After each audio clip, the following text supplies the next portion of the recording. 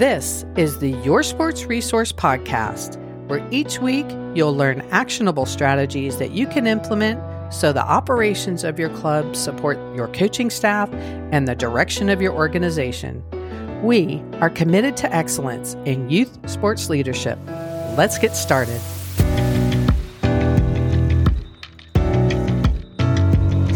Hello and welcome to the Your Sports Resource Podcast. My name is Renata, and if you've been following this podcast, you know that I've been gone quite a while. I've been fortunate that I've been working with some great new clients, but I've been a bit remiss in getting ahead of my recordings. But I'm happy to be back here and starting back up today. Hey, can I ask, if you have a suggestion for a podcast topic, please let me know. I want to make sure I'm serving the listeners. So write to me at info@yoursportsresource.com and let me know. Okay, so today we are going to talk about how to manage conflict, disagreements, differences of opinions. And I really want to come at this from the perspective of working through an issue or a problem at work and how to solve it. I don't want to get into like office politics or like upheaval because somebody's just not behaving. I'm talking about as a team really solving a problem. And often when we get in that scenario, there's a bit of conflict that's created in that I have to be right and nobody else can add to this conversation. So that's kind of what I want to talk about.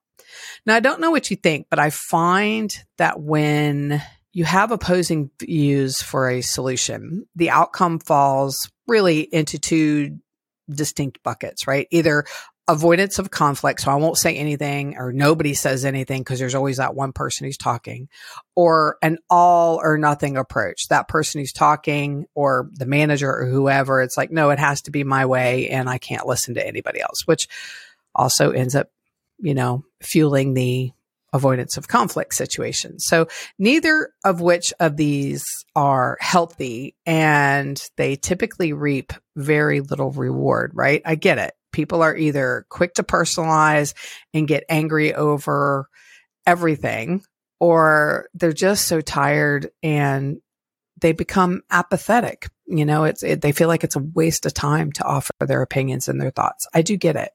I don't like it, but I get it. So I saw this little cartoon on LinkedIn, and it really explains the unhealthy versus healthy conflict picture, right? So if you can picture it in your mind, the first visual is of two people facing each other, and underneath it says you versus me. And the image shows two angry people, like scowls on their face, arms folded, right?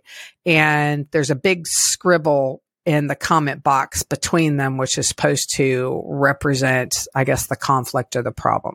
All right. Now, the second visual is of them standing side by side, bodies and faces relaxed, them having a conversation. And then next to it, it has that little bubble with the scribble of the problem. Okay. So it represents you and me versus the problem, instead of you versus me. I mean, it's really simple, but we often don't behave in a us versus the problem kind of way. Why do we personalize our approach to a solution? Again, now I'm just talking about solving things for your organization, no office politics or someone who is really screwed up, okay? But why do we hold on to the belief that our ideas have to be the be all or end all? That our thoughts are right, and that if someone disagrees, that means they disagree with us as a person, just not an approach to solving the problem. Now, you may have heard me say this before, but when I was leading departments, or I guess more specifically major projects, I would tell people to speak up if they had a different opinion. And that usually really led nowhere because of previous bosses. There's not a lot of trust there, right? So I learned to say the same thing in a different way.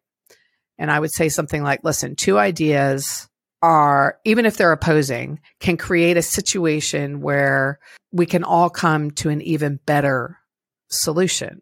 So speak up because I want the best outcome for us and the customer. I don't care whose idea it is. We all win as a team. But quite honestly, for me, I love watching the collaboration unfold and watching people go, oh, what if we did this or tried this? Does that mean that this would work or not work? I love watching that in a team. So I fully buy into the fact that even if you have two ideas, whether they oppose or not, they can come together in an amazing solution. And that's really where I want to try to get people to. And pragmatically, I also just don't want to waste time and money on something that we could have front-ended and resolved instead of dealing in this little political conflict instead of getting to the solution. It's just logical to me. However, I get that sometimes we feel we are in competition or we work with people who make it a competition or we have managers that make it a competition.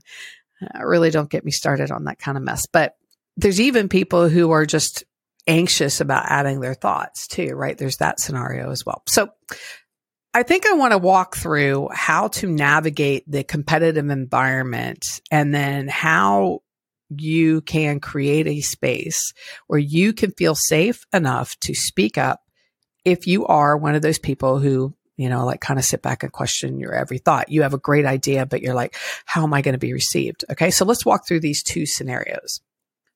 So the first one I want to talk about is how to navigate that competitive environment, or one where some people are heard and others aren't.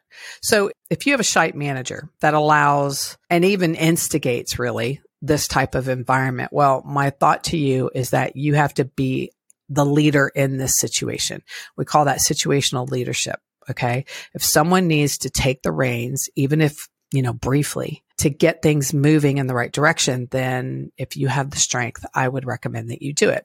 But your approach needs to be, thought through. Okay. It can't be about you. It has to be about solving a problem, right? So you have to know your audience. But if it were me, I would approach it similar to this. Okay. I would say something like, I know we all want the best outcome. I'd love to be able to add input. And I think it would be good for others to speak up as well. Okay. Something like, after all, we all want something to contribute that will create a better solution. Now, those are kind of my words. You word them to make them comfortable for you. But what you're doing is disarming the scenario because first you are saying we, the collective, want a great outcome. And hey, we, the collective, would love to participate in creating a solution. You aren't saying, hey, listen to me. I've got a better idea. That guy's always speaking up and running over everybody, never lets anybody say a word, right? You're not saying that because that's saying, oh, poor, pitiful me and attacking another individual. If you come at it from the perspective of, I think it would be great to allow others to add to the solution, then I think you'll get somewhere.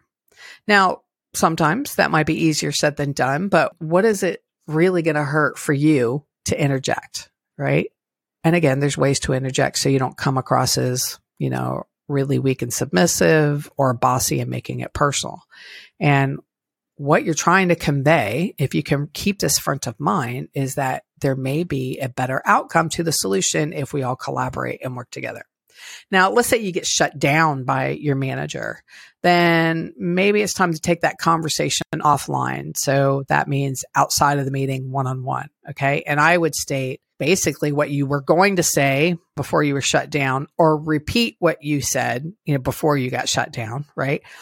And then I would just follow it up with a statement that's like, how does it hurt us as a team or the solution or our customer or our athletes or whatever it is, if we all offer our thoughts on a solution? Like, how is that going to hurt anything? You got to come from the perspective of getting them to recognize that, the collective sometimes is better. Sometimes if you let the collective constantly weigh in and everybody has differing opinions and nobody can make a decision, that's not really what I'm talking about, right?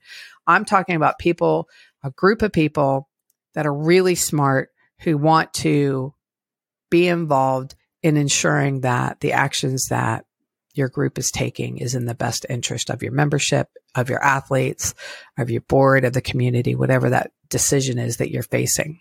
Okay. And again, if you're trying to, I just want to reiterate that if you're trying to mirror that picture that I painted at the beginning, it's really about us against the problem, not you versus me, right? What I really didn't consider is, what if you are the one shutting others down? So if that's you, I guess I would ask, what is wrong with feedback and collaboration? Just because you have the position of being the leader, I'm going to assume it's the leader that's shutting people down and not just someone else in the meeting. But if you're in the position of being the leader, it doesn't mean you have to have all the ideas and know all the solutions all the time. As a matter of fact, a true and strong leader acknowledges that he or she will be more successful if they let their team shine. Okay. It doesn't matter if it's a small discussion about practices or a large discussion regarding $1 million, project that you're building a pool or a track. It doesn't matter. Okay. Your team, and by team, I mean your staff, is watching how you operate. And a closed manager is not a leader. It's just someone who has the position of authority. So if you want to be a leader, then you utilize your team.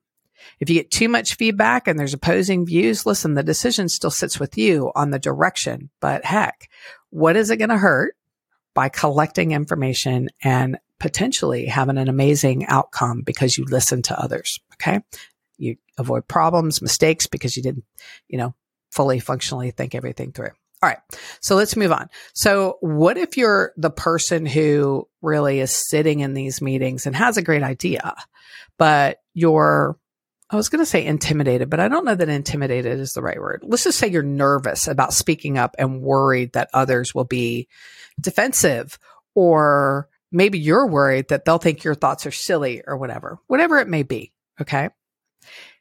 If it's because others are defensive, well, that's easy. Go back to my words earlier, right? What's wrong with us being on the same side, working towards a solution, right? Who cares who came up with it, right? That kind of thing. Chances are when you engage in that kind of conversation, others will be right behind you because they also want to speak up. They also have thoughts. They may have the same thoughts you have, right? But more chances than not, if you don't speak up, it's because you are really probably second guessing yourself for whatever reason. And that's a bit different. But my response to you is still geared towards the collective. You do your fellow coaches and or your volunteers and potentially your athletes a disservice by not speaking up. And I just want you to reframe that in your mind. If you truly have a thought that could create a positive outcome, then you owe it to your team, the staff, or whoever you're working with, to speak up. Who knows? Your idea could be combined with another one and get to a great outcome. You could think of something that, cut off a potential risk right at the beginning because everybody's, yeah, but they haven't thought about the risks, right? So my thought for you is to try to think about the end result, not what someone is going to say by your speaking up. I can't guarantee it's going to be received, but that's really not the point, is it? The point is really for you to find your voice and to understand and really internalize the fact that, get over the fact if you think people are judging you, screw them. Okay. You owe it to your staff and your membership to speak up. All right. I believe really we each personally need to do our part to ensure that we are working with a group of people, whether it's coaches or a giant customer service pod, really, that our focus is on the end result. Our focus should be about the outcome and the collective outcome. It's not you versus me. It's about us versus the problem. It's us that creates the solution. All right. Well, thank you for listening today. And please subscribe, rate, and review this podcast so more can hear about how they can improve the leadership of their sports club. Also, you can always find more information on yoursportsresource.com, and make sure you check out our virtual services. That's really ramping up. We're starting to collect quite a few clubs who are engaging in our virtual services. They're robust and they're affordable. So take a look at those. All right. Thank you for spending time with me today.